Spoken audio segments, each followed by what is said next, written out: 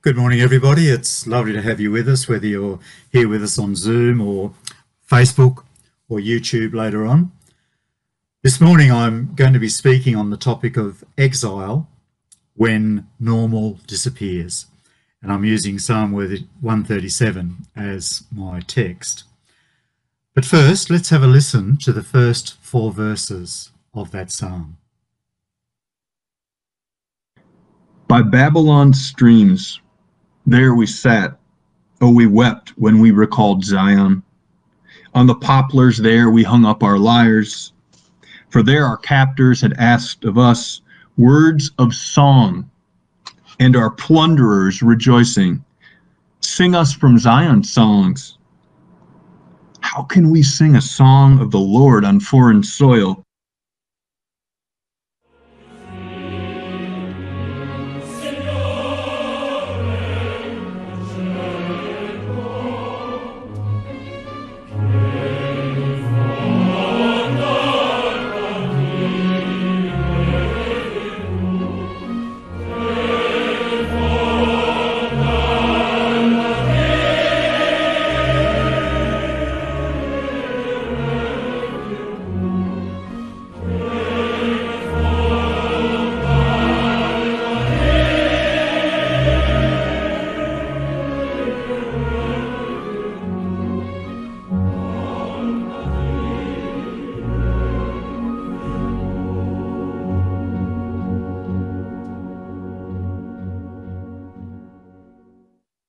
The words of this psalm of lament have inspired artists and composers throughout the ages. In his opera Nabucco, which was written in 1841, the Italian composer Giuseppe Verdi recollects the period of the Israelites' exile in Babylonian captivity and the destruction of the Temple of Yahweh in 586. Perhaps the most loved chorus in the opera is that which we have just heard, Va Pensiero, the chorus of the Hebrew slaves. 130 years later, in 1970, Brent Dow and Trevor McNaughton composed the reggae song Rivers of Babylon, which was popularised in 1978 by Boney M, and that's what we heard during the announcements. Rivers of Babylon by Boney M was the #1 hit in Australia for 6 weeks and one of the top 10 best-selling singles of all time in the UK. It's one of the few pop songs that we have taken directly from the Bible, taken from Psalm 137. And that psalm was written either during the Israelites' 70 years of exile in Babylon or very soon after their return to their homeland. The psalmist portrays his people as a community who have experienced deep agony and distress because of their time of exile. As an impassioned cry of lament, many scholars give this psalm the additional classification of a communal lament. Let's listen again to those first four verses. By Babylon's streams, there we sat. Oh, we wept when we recalled Zion. On the poplars there we hung up our lyres, for there our captors had asked of us words of song, and our plunderers rejoicing, sing us from Zion songs. How can we sing a song of the Lord on foreign soil? In the first verse, we hear the anguish of the people as they reminisce the loss of their city, and in particular, the loss of their temple. Oh, we wept as we recalled Zion. In exile, their normal had disappeared. So great is their experience of this loss that they just can't sing or make melody. They've lost the joy of who they are as God's own people. And they've hung up their harps on tree branches because they have no use for them. They're unable to worship. And so verses 5 and 6 in the psalm continue. Should I forget you, Jerusalem? May my right hand wither. May my tongue cleave to the palate if I do not recall you, if I do not set Jerusalem above my chief joy. Should I forget you, Jerusalem, may my right hand wither. That's an allusion to their skill of playing their instruments. If they forget Jerusalem, may they just lose all their skill. And may my tongue cleave to my palate. Another metaphor of their inability to sing. As we read this psalm, we're reading a text that deals with the people's inability to sing because of their circumstances. Now, singing is one of the greatest gifts that God has given us to remember in song the blessings of our koinonia, our Christian fellowship and sharing in common, intimate communion one with another and with Christ, such as we read of in Acts 2, verse 42, where the believers devoted themselves to the apostles' teaching, in koinonia, the fellowship, to the breaking of bread, and to prayers. For these past months, as restrictions and lockdowns have continued, we may have felt a bit like those Jews in exile, with their normal no longer their normal. The COVID-19 pandemic, with its public health restrictions, has prevented our gathering together and our living, Acts 2:42. We're unable to worship corporately and to fellowship, and so we lament the loss of our koinonia. Perhaps seemingly somewhat ironic, Ecclesiastes 3 verse 5 seems to chide us in that, for it reminds us that there is a time for warm embrace, but there is also a time for keeping our distance.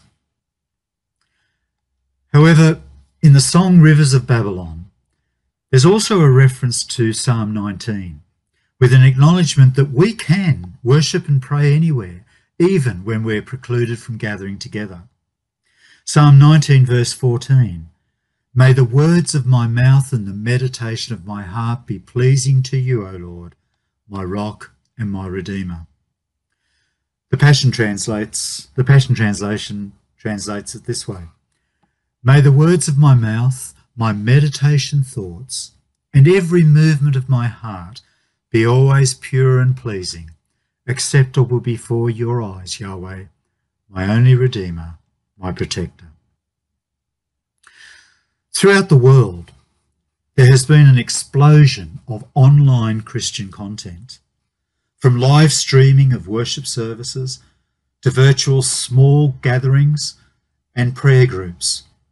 And these are a clear demonstration that despite the recent obstacles, Christians everywhere are deeply committed to ensuring that the gospel is proclaimed and worship is offered to God.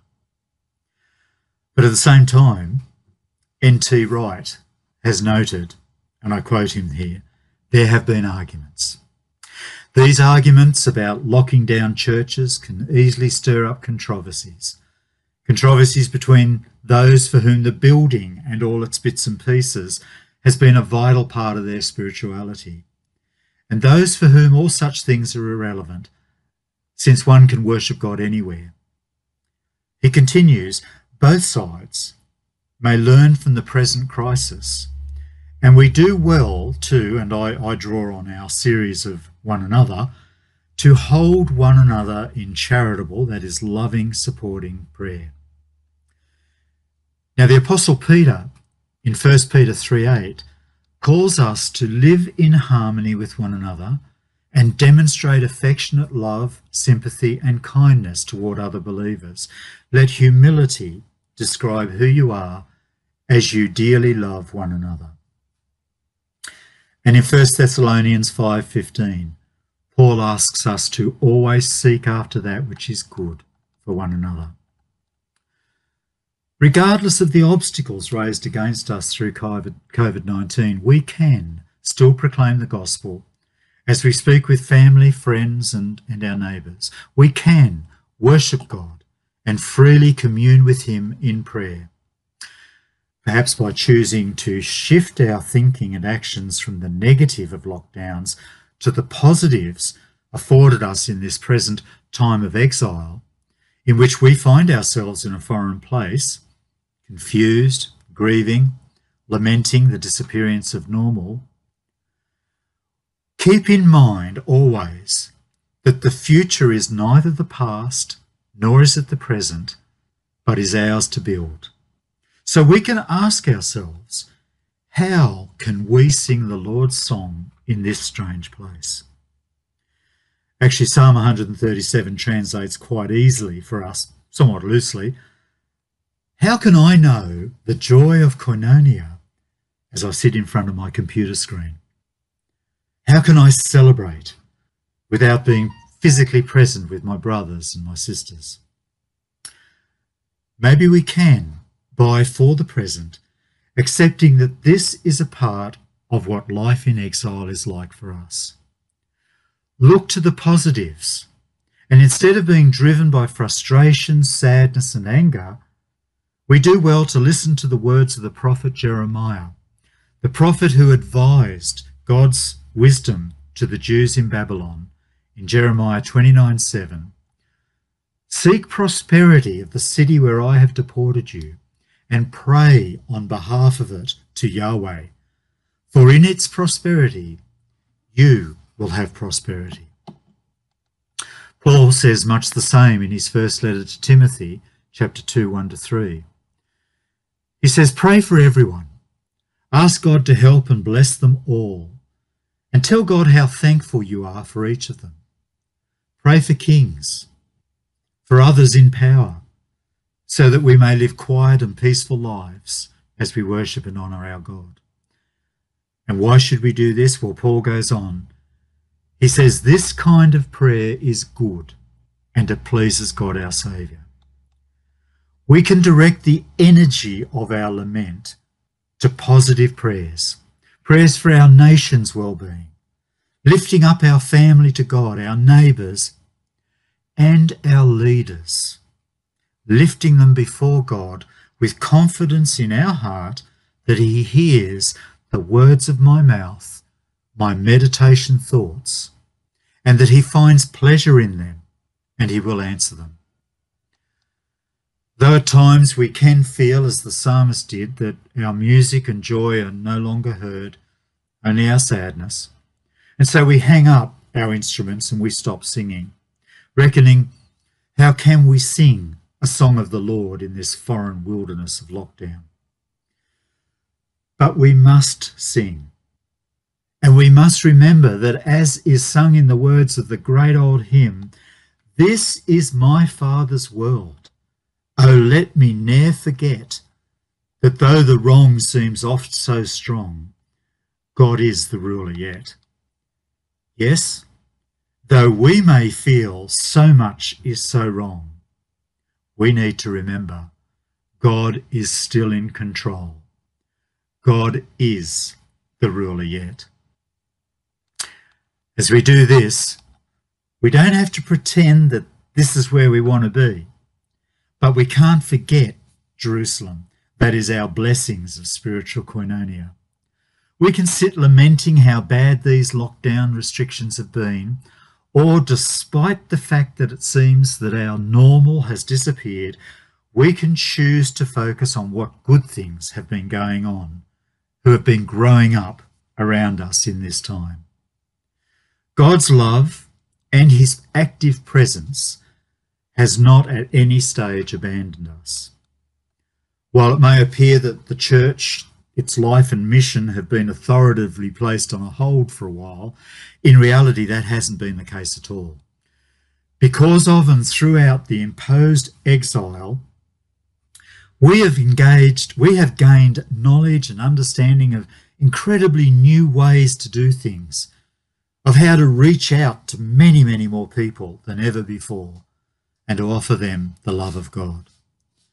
We now have an opportunity to be watchmen, signposts for God in an otherwise rudderless world.